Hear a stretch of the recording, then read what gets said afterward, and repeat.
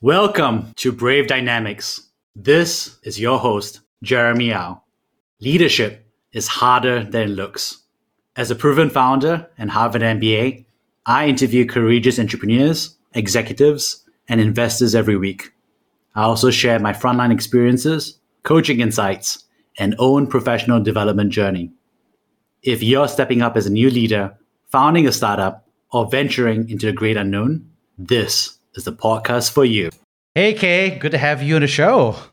Yeah, it's great to see you, Jeremy and Andy. I am honored to be in this room. Yeah, thanks for taking time during lunchtime. I know you got your dan dan noodles right before this, so I appreciate you moving up your lunchtime. My pleasure. You're someone that a lot of people look up to in the travel world and across Asia. But for those who don't know you yet, how would you share your professional journey? Well, okay, so first, let me quickly introduce myself. I've been in the technology space for the last 20 years, primarily in travel and technology, so travel tech. I co-founded the company called Venture Republic in Tokyo back in 2001. And I am still running this company as a CEO. At the same time, I am also running one of our businesses called Trip 101, based out of Singapore, where I'm half based as a CEO as well. Over the course of the last 20 years, so we have gone through many different corporate events, which includes IPO, buyout, and the a couple of our liquidity events, exit opportunities in the past. So I have a few stories to share with you guys today. I'm excited to actually to chat with you, Jeremy, because we never actually had a time to talk specifically about the certain topics for the certain amount of time. So I'm excited. So go all the way back to the beginning. What were you like? Where did you grow up? What was it like growing up as Kay Shibata? Sure. Yeah, I was born and raised in Tokyo. I guess I probably call myself as one of those sort of naive student in a big city, like Tokyo. And I got in the private school. It's called Keio, and in Japan, and then went all the way up to from a junior high to college. It is kind of interesting. So throughout my 10 years at the school, I feel like I did nothing but the skiing. So it's funny because I knew there was no way I could make my life living by skiing, but for some reason I just love skiing and I just kept on skiing for the 10 years. Then and I joined the blue chip company in Japan called Mitsubishi, like pretty much many other my college friends. I was wearing like a navy suits, the white shirts and the leather shoes, and then I basically started my career as kind of like salaryman. I traded agriculture commodities back then, so that was kind of beginning of my career, which it sounds a little bit boring, but that's that's how I started as a business person. So. Yeah. What was it like, you were doing skiing and then you became a salary man. Was that different? Was we different from other salary men back then? Did you know that you're different from other salary men? Yeah, that's a really good question, Jeremy. Because the I was kind of looking back, and the one thing I found myself a little bit different from other people at my college is the I want to be I want to actually kind of make some kind of global footprint. So I was actually interested in the other countries. And B, I think is I always kind of wanted to do something differently. So as a result, I think is when I graduated, I decided to actually to be on a trip to Canada. I was so much into the Nordic cross country skiing, so I knew a bunch of guys actually in Japanese national ski teams, and then one of them was actually gave me an opportunity to stay at the one house in the Calgary, Alberta. It was a great opportunity for me to be able to expose to the different culture. So I ended up staying in Canada for like a few weeks and the supporting Japan national ski team, and also participated the our ski marathon, which is 55-kilometer long ski marathon, one of the longest ski marathon races in the world. I also had a chance to meet this guy called Arthur Hala, who was a chairman of the Mitsubishi Corporation Canada. And when I actually had a lunch with him, one thing actually he told me was, "Hey Kay, so Mitsubishi is a great company. So you must be excited. You should actually you be able to learn a lot, but at the same time, you probably want to keep in your mind that perhaps going to the business school may be the greater option." So that was kind of a beginning of the period that okay, I probably wanted to actually go to the business school overseas. So it was one of the life probably changing moment, I think. All right. So let's talk about that, right? So, we both ended up at Harvard Business School for our MBA, but did you know that you wanted to apply to Harvard? Like, so you heard about business school, someone recommended you to go, and then you started doing it? I mean, even back then and even now, like not a lot of people in Japan go for an MBA, right? It's, so I'm just kind of curious about that. Yeah, so this guy Arthur actually or highly recommended me to actually go to the Harvard Business Schools, and then I knew some of my friends actually came back from Harvard Business School, and then they highly talk about it. So I told myself like, hey, look, why don't I try it? And I ended up is actually applying only Harvard, and it was actually kind of interesting time because it was only the Harvard Business School that didn't require GMAT. So I didn't even take a GMAT, and I just applied only at Harvard, and I got the admission letter very lucky. So it sounds a little bit like a joke, but that's exactly what happened. Of course, I try hard. I mean, I put a lot of efforts in, like everyone else, maybe including you, Jeremy. So yeah, it was a lot. It was a lot is all about, I think. I love that. I mean, well, one shot, one application, right? Like a sniper compared to everybody else applying to so many schools. Did people find it weird that you're going for MBA? Like, I know obviously your boss was like, not your boss, but a mentor was supportive of it. But did your friends were like, what is this MBA? I mean, I guess people knew about Harvard, catching up some, Japanese Harvard MBAs, and they were like, yeah, it's still kind of weird because a lot of people feel like, you should stay in Japan, and there are good schools just as good as Harvard or better, domestically from their perspective. So what was that like? Yeah. It was definitely not our ideal career path if you want to actually climb up on a corporate ladder. Like, it's an opportunity to be kind of an alien in a way, in a traditional like a legacy, the big companies like Mitsubishi in Japan. So I had a little tough time actually persuading my bosses, and then I was lucky to be able to actually to get the sponsorship, corporate sponsorship.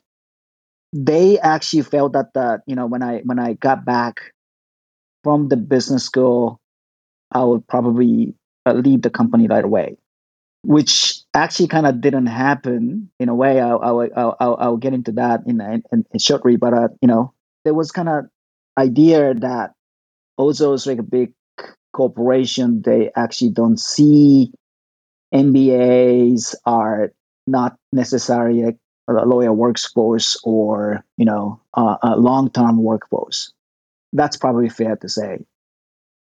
So okay, so contrary to what everybody wanted you to do in Japan, you still went to do it, right? So what was it like going to Harvard in Boston? What do you remember your first day, your first week? What was it like as a Japanese person? So it's a new country, that's one, but also it's a new school, right? The MBA program, right?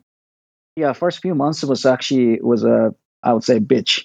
So yeah, well, I mean, the lacking the experiences in communicating in English and everything else. I think is moving into the new cities, especially overseas, is apparently the lot of hustles.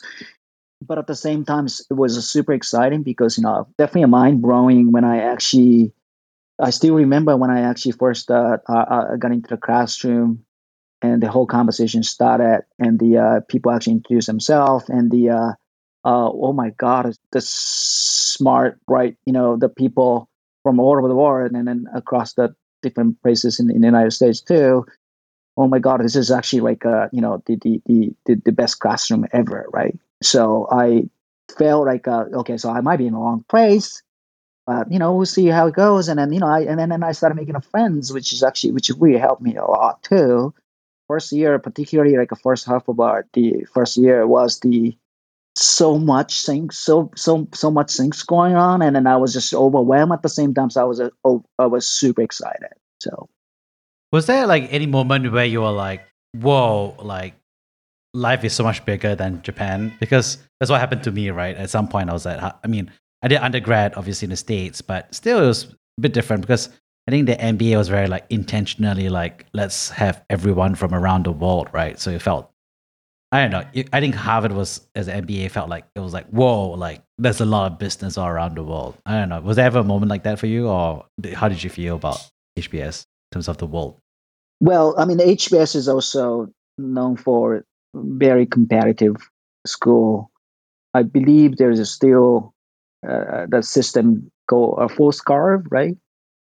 So the under 10% in the grades actually basically fail, right? So it was a kind of intense sort of a pressure every single time when I was at a classroom, and then even like the local Americans, I think, because they're really heavily under pressures, and then some of them even didn't come back after the first semester because of pressure. So I I felt like, oh my god, this is actually this story I actually read in the book called Year One, I think, is really happening, and in front of my eyes, I think, which really kind of gave me a moment that wow, this is actually like under pressure like environment. So I'm just kind of curious, were there any interesting classes that you took back then that you still remember? I know it's been quite a while, but I'm just wondering, any good professors or classes that you loved? yeah, so first of all, there's no question that my 2 years at the Harvard Business School had completely changed my life, right? I would definitely like to mention that the one of the highlights, this brand new course back then I took called Managing Cyberspace. What an interesting name, right? So the Managing Cyberspace was actually taught by this professor named Jeffrey Lapo. I don't think he's no longer with the Harvard Business School. But anyway, so it is a course about learning.com companies. So specializing in internet companies from the Amazon to eBay to Netscape. And then the that course has had completely kind of blown me away, I think. So it definitely kind of inspired me as a future tech entrepreneur. Just to give you a little bit more context, so 96 to 98, that's when I was actually at business school. So we are basically in the middle of a sort of a red hot internet boom, right? It was everything happening in the United States, right? You probably can't believe this story. So I remember that Jeff Bezos was even coming to our classroom. Not the those like that big student hall, regular classroom in Oldbridge. You know, he was actually sitting on the sky deck the entire time, hearing our discussion on how Amazon could beat the Barnes and Noble, and he ended up is actually joining our debates, and then he stays through the end of the class. My God, right? It was a crazy time. What was it like? I mean, at the time, what was he like? Well, I mean, so it was. I still clearly remember when the when the Jeffrey Laporte actually introduced the Jeff Bezos at the beginning of a class. So it was like an earthquake. So back then he was already big, but he was not. Of course, he was not this big. You remember HBS always kind of hand out the case B or case B, whatever it is, right? The subsequent cases in that classroom for the Amazon case. I think it's the Jeff Laporte actually handed out the case B or C, whatever I forgot. It was the latest statistics in business records and whatsoever in that, right? The supplemental case, and the Jeff actually talks all the things about that. It was crazy. So you got to meet Jeff Bezos. He was a protagonist in the case, right? So I know what it's like. And you, like you said, they're big deals, but they're not big deals, right? I mean, he was like what, a millionaire back then? Yeah, you could say so. Yeah. Yeah, then so millionaires. There's lots of millionaires walking around here. HBS, right? Every week, every day, every hour, there's a millionaire walking in on campus to talk to a student, right, about A or B or C, right? So lots of billionaires. Obviously, you must have thought about this ever since then because he became a billionaire, right? Which a lot less. So I'm just wondering, when you looked at Jeff Bezos, was there anything special about him back then, or you're like, no, he was just like all the other Harvard Business School protagonists walking into a classroom back then? Well, that's a great question, Jeremy, because back then the only things I remember about him was actually basically he was very humble. He listened very carefully. When the moment actually he opened his mouth and then start talking something, and then it was a profound. He was not the type of person like who kind of enthusiastically talk everything. Not like Steve Ballmer, right? I also remember Steve Ballmer. I saw his presentations in Tokyo, right? Probably 10 years ago or so. It was a very different type of readers, and then that Jeff Bezos was totally opposite. So that's all I remember. Yeah, that's definitely true. Okay, so there you are. You get to see these millionaires walk in, and potential billionaires walk in. You're at managing, cyberspace, which is, like you said, Well, what a name, right? So what a name, so, right? It's like, yeah. I remember as a kid, I was all like, you read those books and everyone's like, oh, cyberspace. There will be virtual reality. There will be, I don't know. yeah. And right now, I think it's all about probably the virtual reality. So yeah, right. Yeah. I'm just kind of curious. I mean, 1996 to 1998, that's also when the Asian financial crisis was happening, right? Do you have any memories about that happening while you were a student? I mean, you're lucky, right? Because you were in school and not working. I'm just kind of wondering if you saw that happening. Right, that's a good point. I don't remember well. So perhaps, with South Korea actually going through the currency crisis back then? Yeah, a little bit. There was lots of different countries that was just like. Yeah, I think it's Japan wasn't really affected, but definitely it was happening in Asia, big Asia. Right. Well, the only thing I remember was actually around the time when I graduated.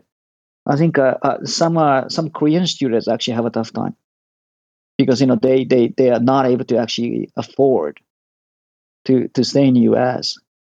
So I think that's the only things I remember. Yeah, I mean, I think that's what. Oh, too busy, studying and MSc, working out at the shed hole, I think so. Yeah. Yeah, I mean, the time was lucky, right? Because Japan was much less affected. I think South Korea was very impacted. I think Indonesia and Thailand, my father was impacted by it. So because he was international business, it was a tough time. Yeah, and then, okay, so you go to HBS and then you're like, okay, I'm going to go back, right? Is that what happened? Or were you like, I'm going to go back for a while and then I'm going to do something else? Yeah, what happened to me after graduation was since I got a corporate sponsorship from Mitsubishi, so I felt kind of obligated to go back to Mitsubishi and then, at least to work for a bit. And yeah, that's what I did. Interesting things happened to me was after a while when I went back to Tokyo, so I got one phone call from this guy, also a HBS graduate, and then who was working for Mitsubishi. He was actually like 5 or 6 years above me. Guy named Takni Nami. He's currently CEO of Suntory. So he basically told me that, hey, Kay, so I have a quite interesting project within a Mitsubishi. Can you help me? And then I said, yeah, that sounds good. But at the same time, so I have my own business plan I started writing. So, but anyway, so yeah, just let me know what's the project. And then he sent me the huge, the packet of documents, and that is about that M&A project of the convenience store chain called Lawson. Those are the guys actually who actually had a chance to actually come to Japan. I think you see us so many convenience stores, and then Lawson is actually one of the top convenience store chains. So I ended up is actually working with him for a year and a half, and the Mitsubishi ended up is actually acquiring a Lawson at the end. But at the same time, so I actually kept writing my business plan, and then I couldn't really forget about starting my own business. Then over the course of time, I also had a chance to actually meet my current co-founder. His name is also Shibata, the same last name, just by coincidence. And through our HBS friend. So I told Takumi Nami, look, this project is fun, but at the same time, I wanted to actually start my own business. I'm ready to go. And then what he actually told me was, okay, look, I know, you want to actually start your own business, but at the same time, Mitsubishi is also looking for the new opportunity in a technology space. So why don't I talk to the Mitsubishi's, the top management people, and then actually that actually went well, and then they ended up saying, so Kay, I know you've been working hard for our Lawson M&A project. You're pretty good. Why don't we actually just to give you a couple $1 million to start your business? So it was kind of dot connected, right? The Mitsubishi said, okay, so we want to invest you guys. I found my co-founder. So that was kind of a very beginning of the Venture Republic Inc. that we ended up with co-founding in 2001. Wow, that's actually surprising, right? Because I had no idea, that you were kicked off by Mitsubishi, right, in terms of your capital. Which, of course, I think kind of makes sense because back then there wasn't a lot of venture capital either, right? So, yeah. So that makes a lot of sense when you say it out loud. So what was it like? I mean, because, at the time you were a founder, did you call yourself a founder? Like, was there even a term called founder? I mean, at that time and in Japan, or did you call yourself like CEO, or what did you call yourself? Yeah, well, that's only getting into this interesting story, around that. So, okay, so just to give you another context, back in the days, like the 2000 was an interesting year, right? The bubble of the internet boom was ended up as bursting, right? So the crazy time is over. So basically, when I actually got the promise from Mitsubishi, market was already was dead. So we ended up as finding another investor who is the local venture capital, which is partially owned by the Mitsubishi, by the way. Basically, the two investors said, okay, the market is dead, but we are still willing to invest you guys. And then the size of capital was actually 4 million, which is great to start. It's a great amount to start. But they said, we're not going to give you any valuation. So basically the par valuation. And the boss Kenichi and myself didn't have a much capital, right? Because, we We didn't have any liquidity event whatsoever. We're like fresh out of our business school. So it was the ultimate choice, right? Whether we're gonna take the $4 million to start, but the equity ownership was the less than 1%, or we leave. And then Kenichi and I basically talking like, hey, what are we gonna do? Well, we're gonna actually wait for the next chance, or we're gonna actually start with no ownership. So, and then both of us basically saying that, let's do it, because if we fail, I think probably the McKinsey or Goldman Sachs or someone's probably going to offer us a job. So it is essentially a risk free, and maybe I can even go back to Mitsubishi, right?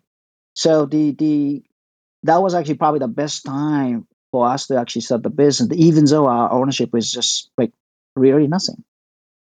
Wow, I had no idea. What was it like making that choice? Because, now of course it's very standardized, right? Like you get $3 million and you give up 20%, right?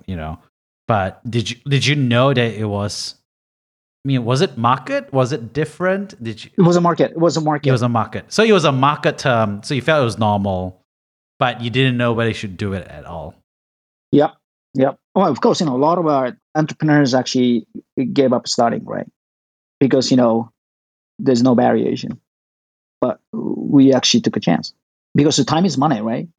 And then also again, so it's a risk to us. I think it looks like a risk free environment. I strongly feel that if I were back then, right, I probably did the same choice. And then for anyone, with especially a recent graduate or fresh out of the business school, it's the best time to start the business, I think. Yeah. So what was it like? So you started, was it like you were working out of an office? What was it like? What was the first few days like? You'd signed a check, and then you started working, I guess. What was it like? So when we started a business back in 2001, first of all, there's not even like a broadband internet in Japan. So, i.e., it's reasonable to say that there's almost no one actually who divide the staff on online, or who book the flights online or so. There's only a handful number of people who does e-commerce. So means I think it's the infrastructure was not there, and then we knew that we have to wait for quite some time until the people actually started actually doing online shopping, or the online travel booking, whatever.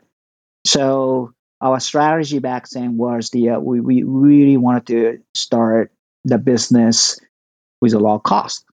So the first things we did was to get a sublet of office space from the venture capital company. Soon after that, the VCs was basically downsizing. So we ended up is actually getting all the furniture is actually almost for nothing. And then we found another office space, which was used by one of the subsidiary of the Mitsubishi. And then we hire very carefully. We had a strategy back then in which we basically we search on a web to find the primarily the bloggers. The bloggers actually who talks about the area of business, let's say online shopping, or how to buy the computers online or so, or how to actually book the flights online or something. So we started actually kind of making a cold call to them over the internet and say, hey, do you want to actually come stop by our office and want to chat? And so we ended up actually talking with so many bloggers or some engineers actually, but who actually kind of express their opinions on the internet, and and then we hire those people, and without paying any money to the sort of recruiting agencies or websites. What was it like? I mean, were there other people taking travel online? Because you said there's no broadband. Did it feel weird to be like, I guess, like, did you feel like a crazy person saying like, oh, travel will be online, and then in Asia, like people are doing it in the US or something like that. Did you feel like a crazy person saying that, or I was just kind of curious?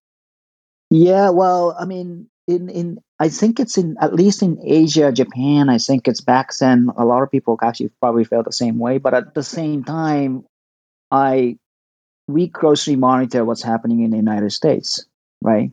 And there was already like a Expedia was already out there, like Travel Cities was out there, like for example. I mean, there are so many like a widget online, travel agency businesses started making money. So we definitely believe that the market was definitely going to be available in Asia, including Japan. So tell us about your early days, right? So you're buying all this furniture for free from the VC that funded you, right? And then that's a funny. So they gave you money and furniture, so that's good. The value added service. Oh, every lunch, there we go. It's like value added VC. There we go. And what's interesting is obviously you're there as a founder. Was there a moment where you were like, oh, this is starting to work? Like maybe this isn't a crazy idea. Like the numbers are going up, or like customers are trying to buy. Was there like moments there? Yeah. There are a couple moments I remember clearly. So one is actually the sort of like a early adoption of the broadband internet, which was triggered by the SoftBank. So the SoftBank actually started distributing a free broadband modem routers at every single station in Japan for free. What's a And then soon after that, I think is we started seeing a lot of good tractions on a traffic, and that was actually the first moment. And the second moment was the search engine marketing. I clearly remembered I was actually the first guy in our team who started bidding on a Google AdWords. I was doing a Google AdWords for like almost a year. Even I was a CEOs and everything. So it was a fun time. I think it's whenever actually I added a new keywords to bid, and then and then our traffic actually just went up and then went up, and then we just basically kept counting the money. Were you like a weirdo doing Google ads? Sounds like it, right? Like will you explain to people like, wow, do you know you can use Google and you can use ads? Like, is that what happened? Like, Exactly. So yeah, I was definitely one of those like marketing nerds back then. So I mean, it's interesting, right? Because now everybody's like, wow, Google ads. If you don't do it, I mean, there's no way you can't do those ads, right?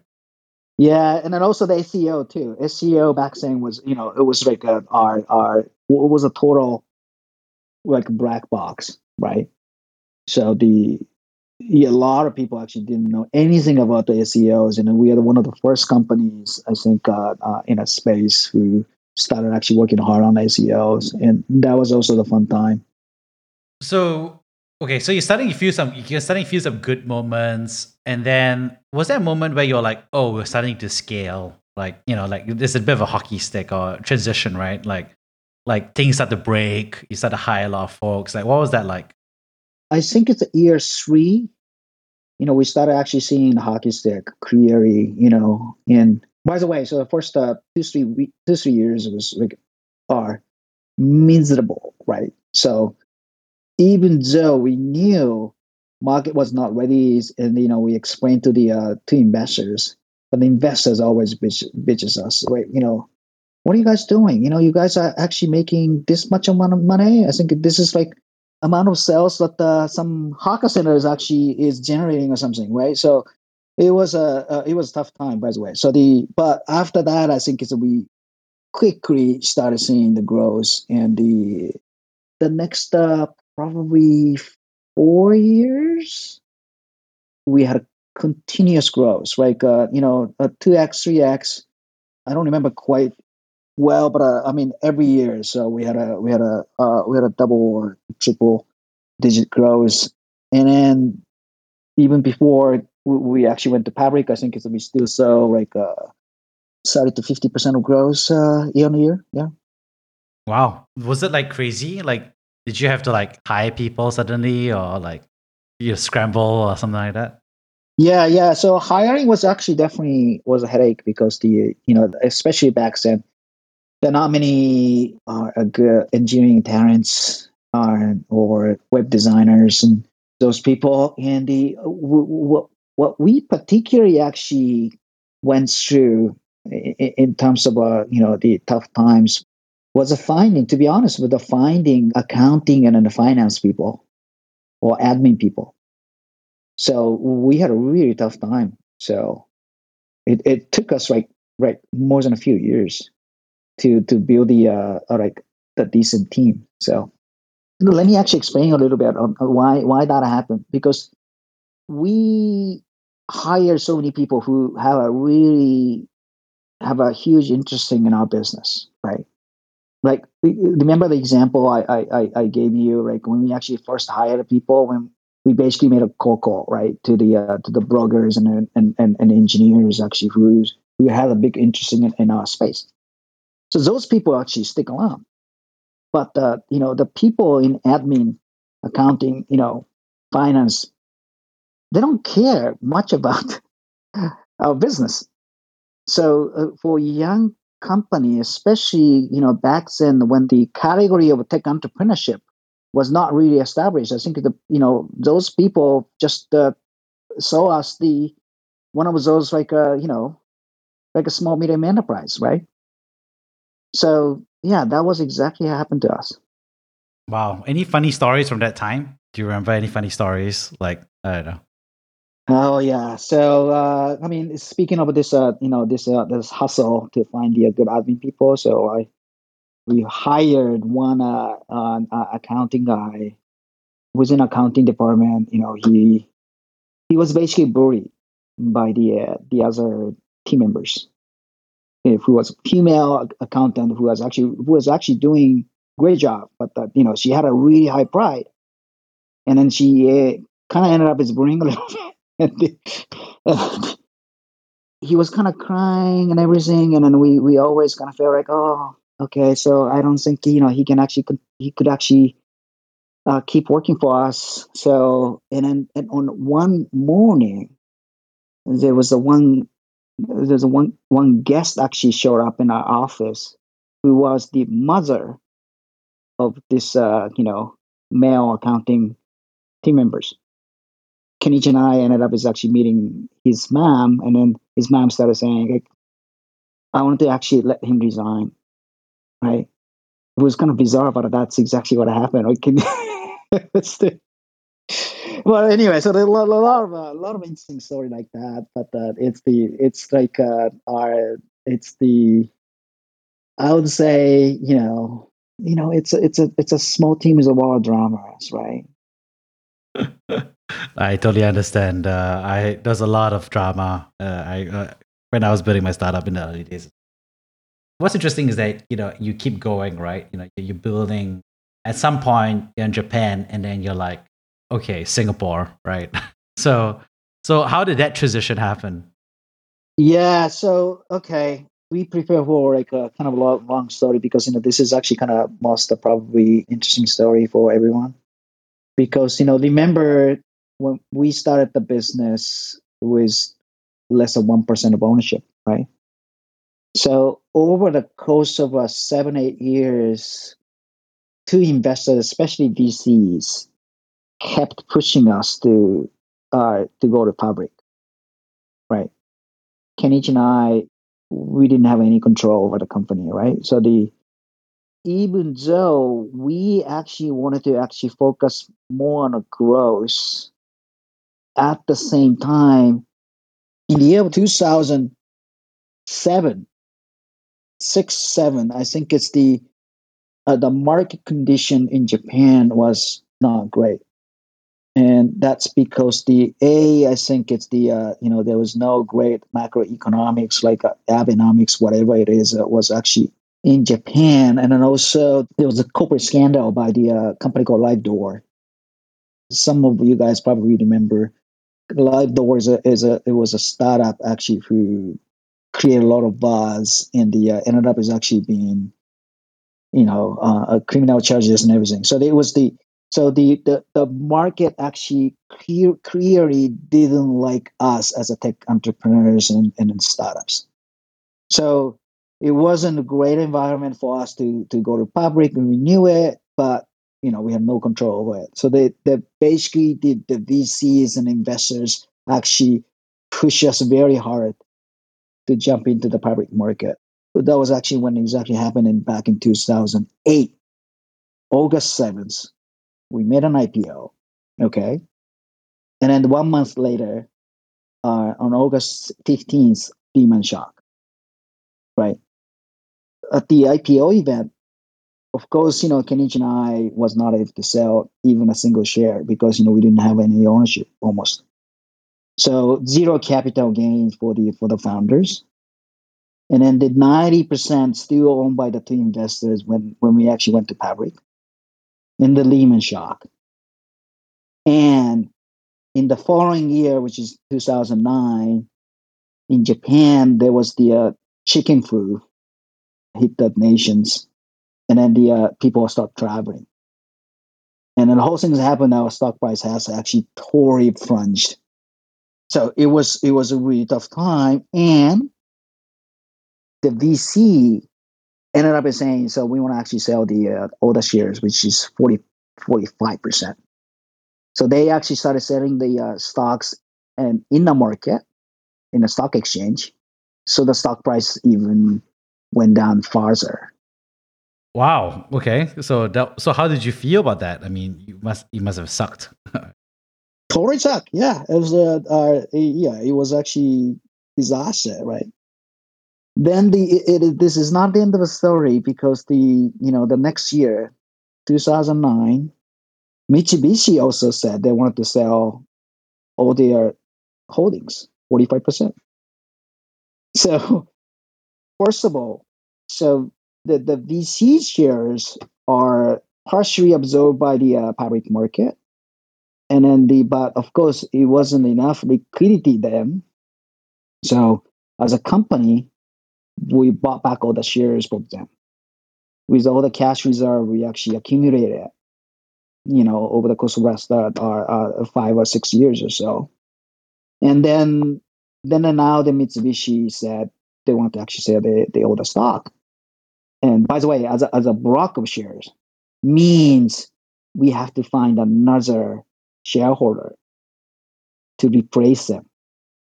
So I basically, for almost a year, I scrambled to find the investor to actually to suck it up. Okay. Wow. So you're traveling to find the investors. I guess you were building up your own equity percentage during this time as well, or you were like, oh, it's too tough. I'm just wondering. No, because first of all, I think that zero capital gain for the founders at the IPO, right? So we had no fund to support. The only way we could actually increase our ownership was actually through the stock options. So we started actually less than 1% of ownership, and then at the time of IPO, so we had a slightly less than 10% that actually went through the stock options. Then I ended up is actually finding one investor, which is the Lawson, the convenience store chains. Remember? So, No way. No way. Really? Okay. yeah, right.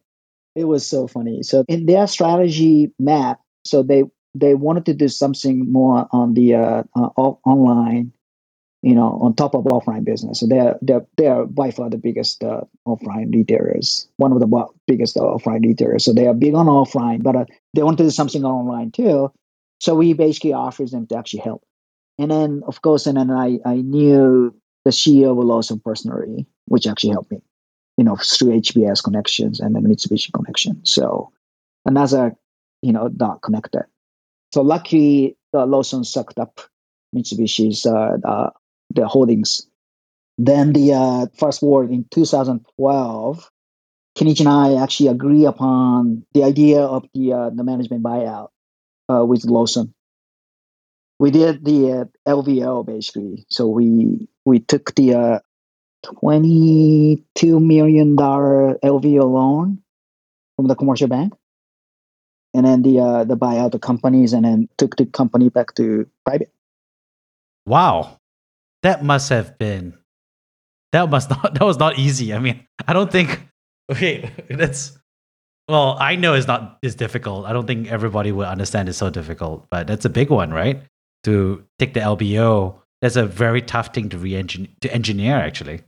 Yeah, it was so. I'm pretty sure that not so many tech entrepreneurs actually went through the leverage buyout, right? So it was a great experience in a way. So, and the by the way, so this whole corporate events, right? Series of corporate events happen in the mere like 3 years or 4 years.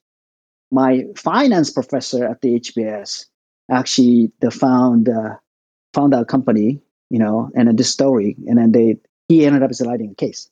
That must have been a fun case. It's like a lot of twists and turns, right? Yeah, totally. So but anyway, so the LVO was a very unique experience because first of all, I think it's when we actually learn at the HBS, it's a game based on the conflicts of interest, right? The management buyout, especially. So, which is a bit different, right? Because I think a lot of the newer generation founders, they're doing like 3 years of one startup. I'm talking about, right? 7 years, 10 years max, right? And now you're at 20, right? So do you feel that? Yeah, that's a really good question, Jeremy. I was thinking about that too. But in a way, all the story I told you can be separated into the different pieces too, right?